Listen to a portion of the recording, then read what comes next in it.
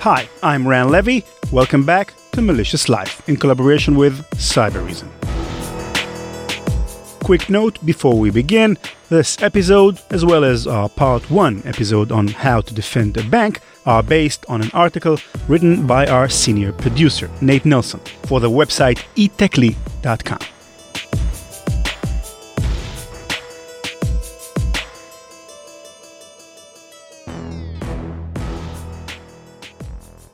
In Part 1 of our episodes on how to defend a bank, I introduced some of the reasons why it's so difficult for us, on the outside, to make sense of just how complicated it is to protect a financial institution in today's world. My name is Sam Curry. I am Chief Security Officer for Cybereason. Sam used to work in this field, which is why he's again helping us in this second episode. One of my first principles in security is that much as we can, imagine what it's like to be a defender in a cyber conflict, we don't know what it is, even if we've been through it somewhere else, unless we're in the shoes at the time of it happening. Connor Jones was working in the Human Resources Department at Bain & Ox, a Fortune 100 financial services company, when he received an ominous call. In an article for IT Pro, he wrote, quote, "The first call came through loudly and abruptly. Out of the 6 teams tasked with protecting the firm, we had to take the first call. We had to set the example. My teammate Jeremy and I looked at each other with dread. Neither of us wanted to take the call. We just stared at each other, both saying nothing, but our facial expressions were communicating just fine. You take it. No, you take it, we both said silently. The phone rang longer than a phone usually rings." End quote.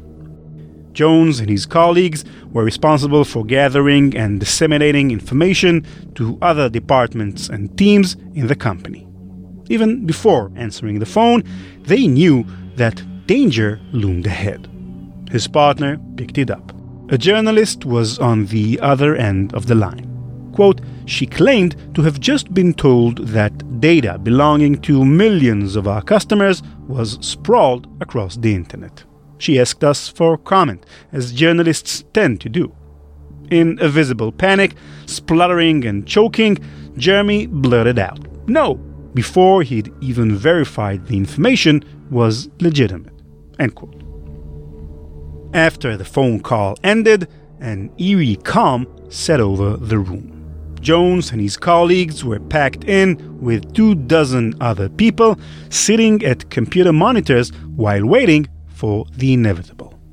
The room was dark. Shiny black ceilings and floors accentuated by cool blue LED lights. Giant flat-screen HD TVs cover seemingly every wall with futuristic-looking displays showing data feeds and visualizations atop a world map. It had the look of a movie theater or a spaceship. All the pretty screens weren't of any use yet, though. They just had to wait. And then everything broke open. Quote, "It wasn't just one loud phone ring that filled the room with its obnoxious noise. More came in, each more unwelcome than the last.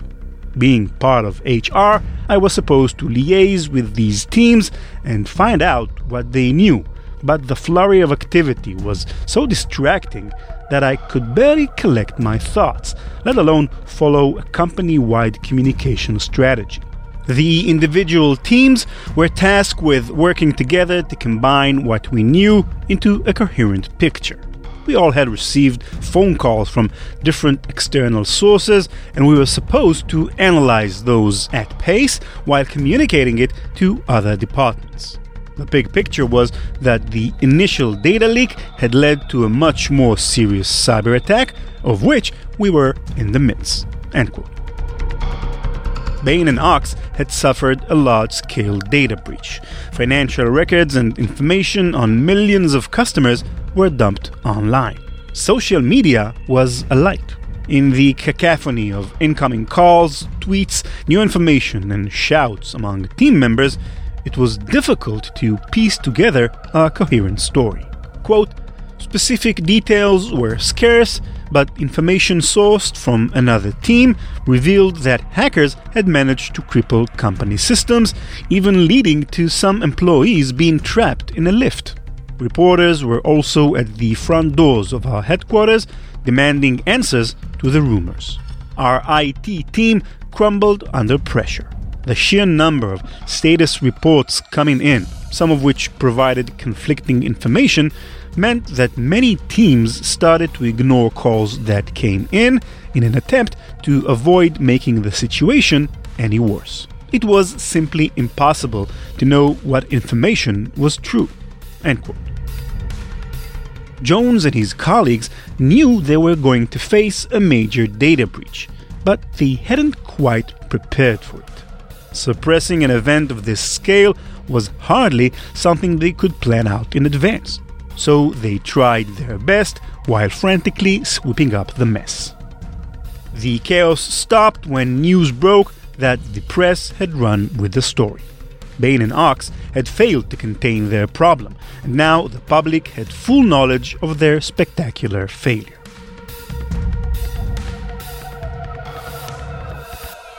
That's when the exercise directors stepped in.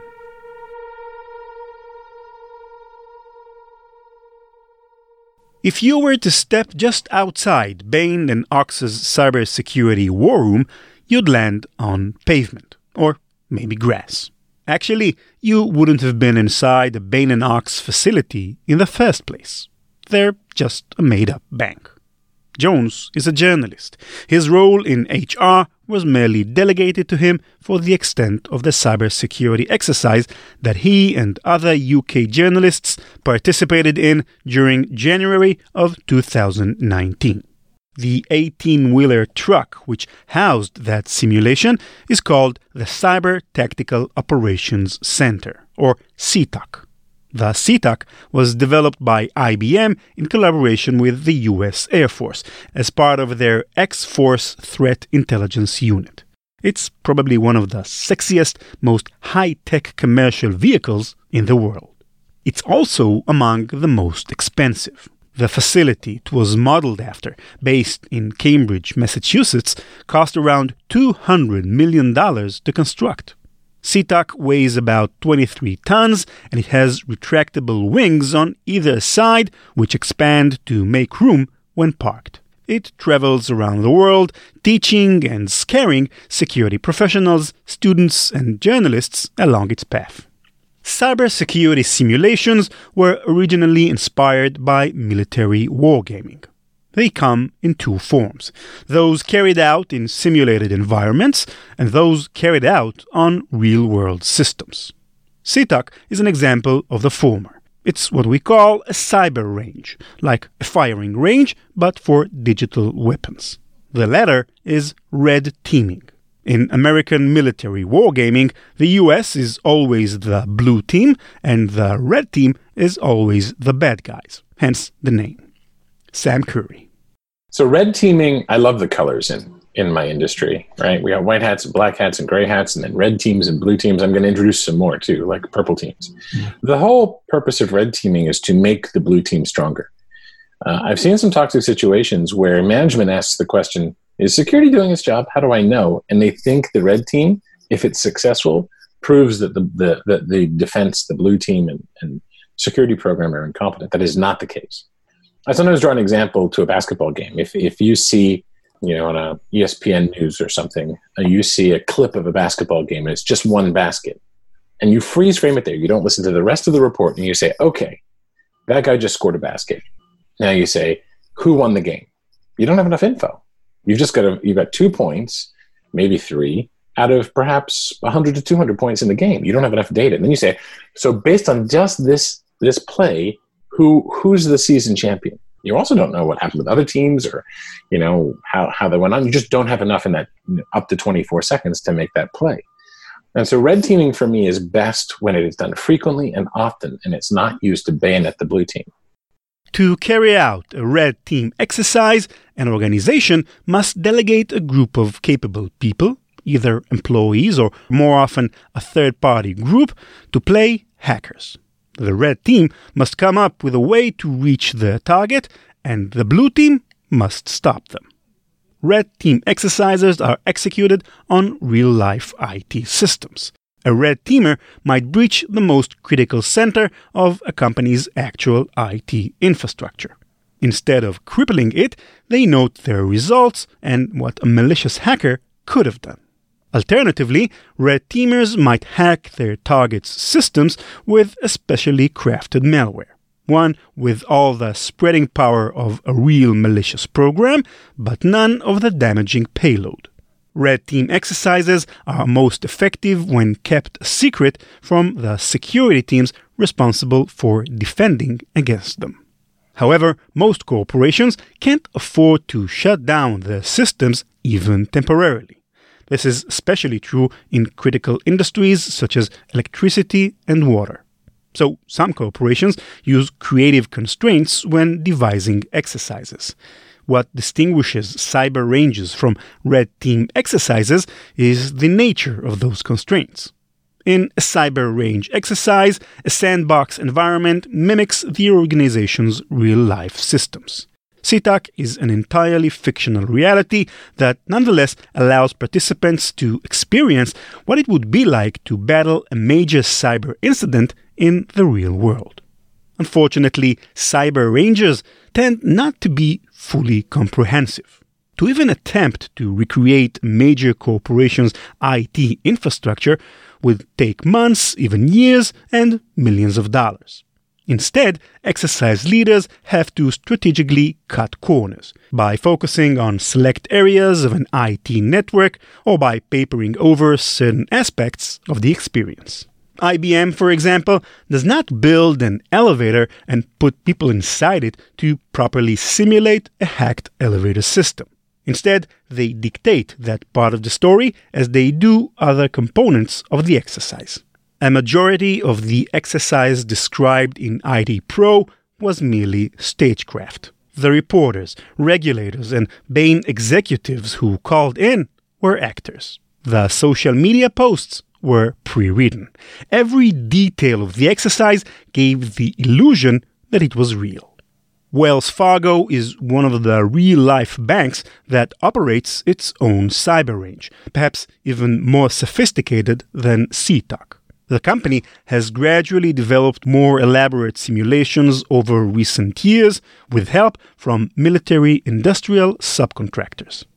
Speaking to an online magazine called American Banker, their chief information security officer explained, quote, "It's almost like building blocks because you wouldn't go and try to do the entire network at first.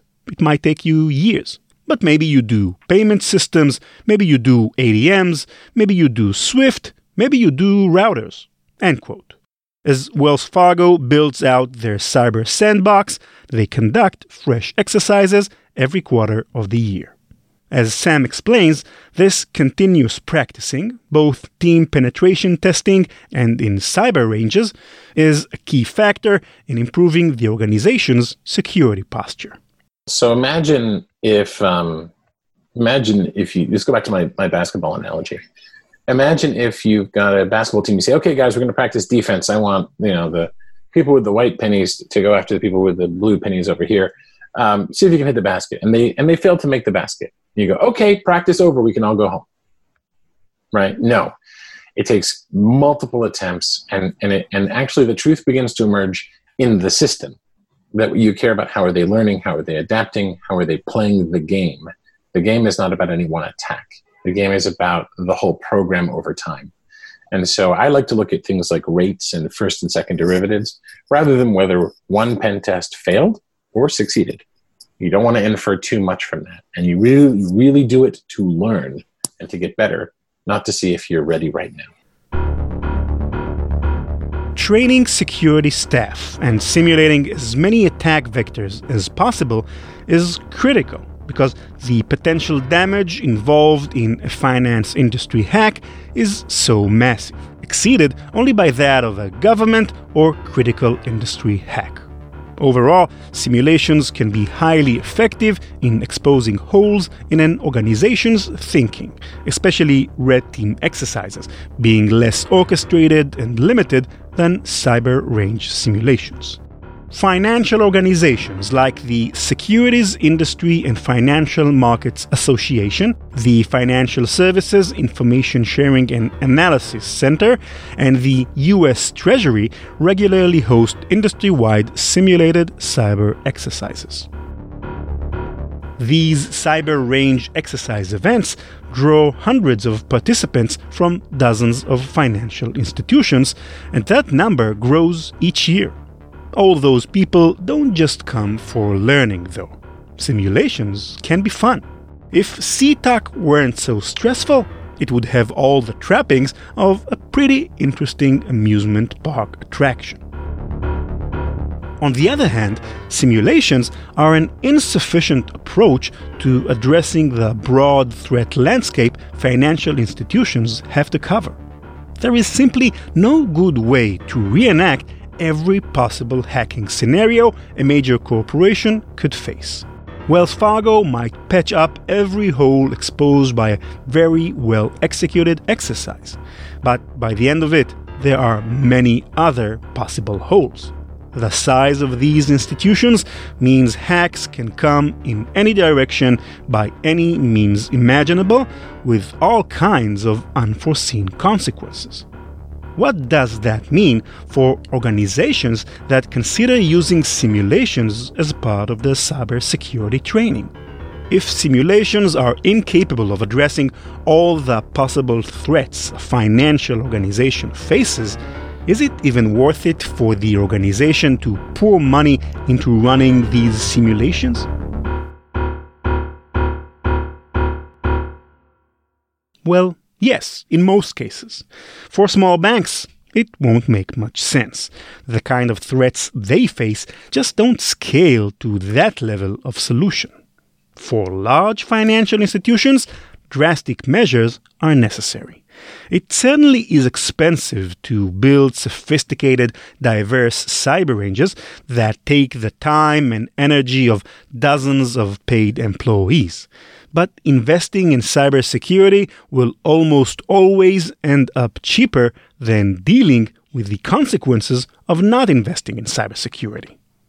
So, the threats to banks, they're material, in that if they exceed a certain amount, it changes whether a business is worth doing. But what we should be doing collectively is saying, how do we equip you to make risk-based decisions better? How do we societally avoid bayoneting the wounded when you are victimized, but also ensure that you are learning from when it goes wrong? It's not okay to walk away and say, well, it was inevitable.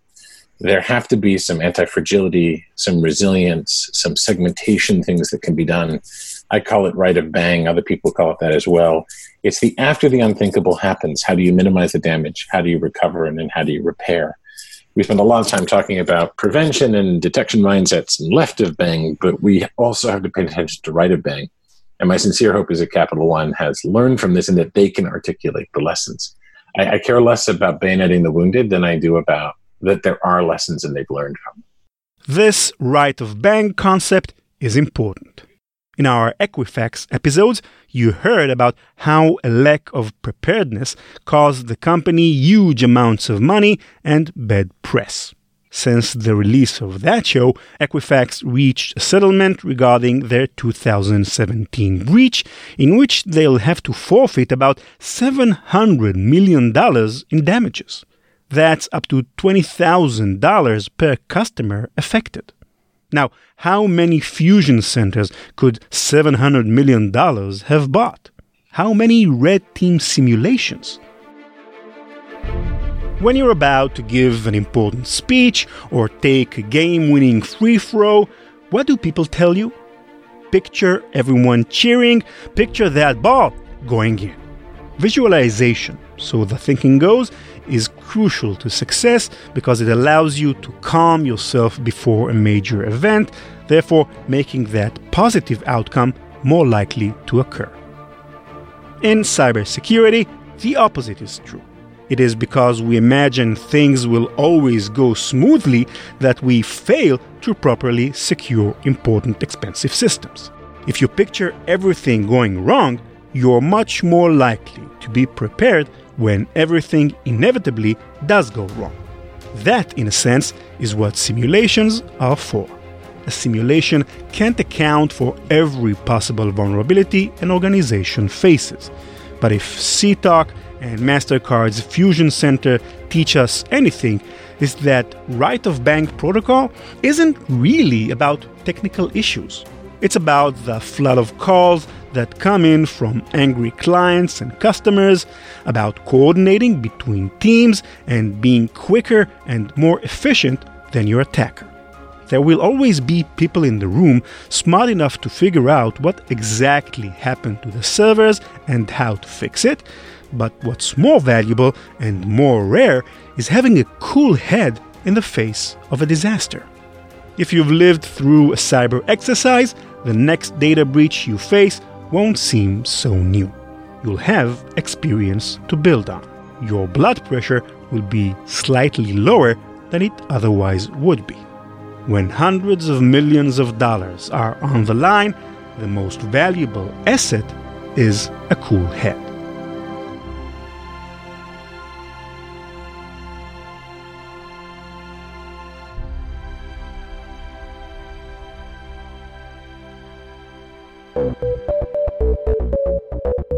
That's it for this episode.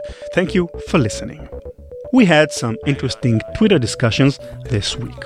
For example, in our previous episode, I told you about fusion centers, the sophisticated and naturally expensive war rooms that financial institutions build to prepare and defend against cyber attacks.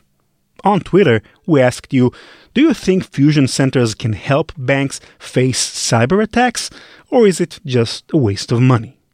The poll results were very decisive. 84% of you think that yes, fusion centers are effective and worth the investment. For example, JJ Baby from the UK wrote, quote, "Fusion centers speeds up organization response times. Importantly, it also helps build a culture of security throughout the company, as representatives of most departments are included in these fusion centers, bidirectional. Having a diverse background is good for problem solving." End quote.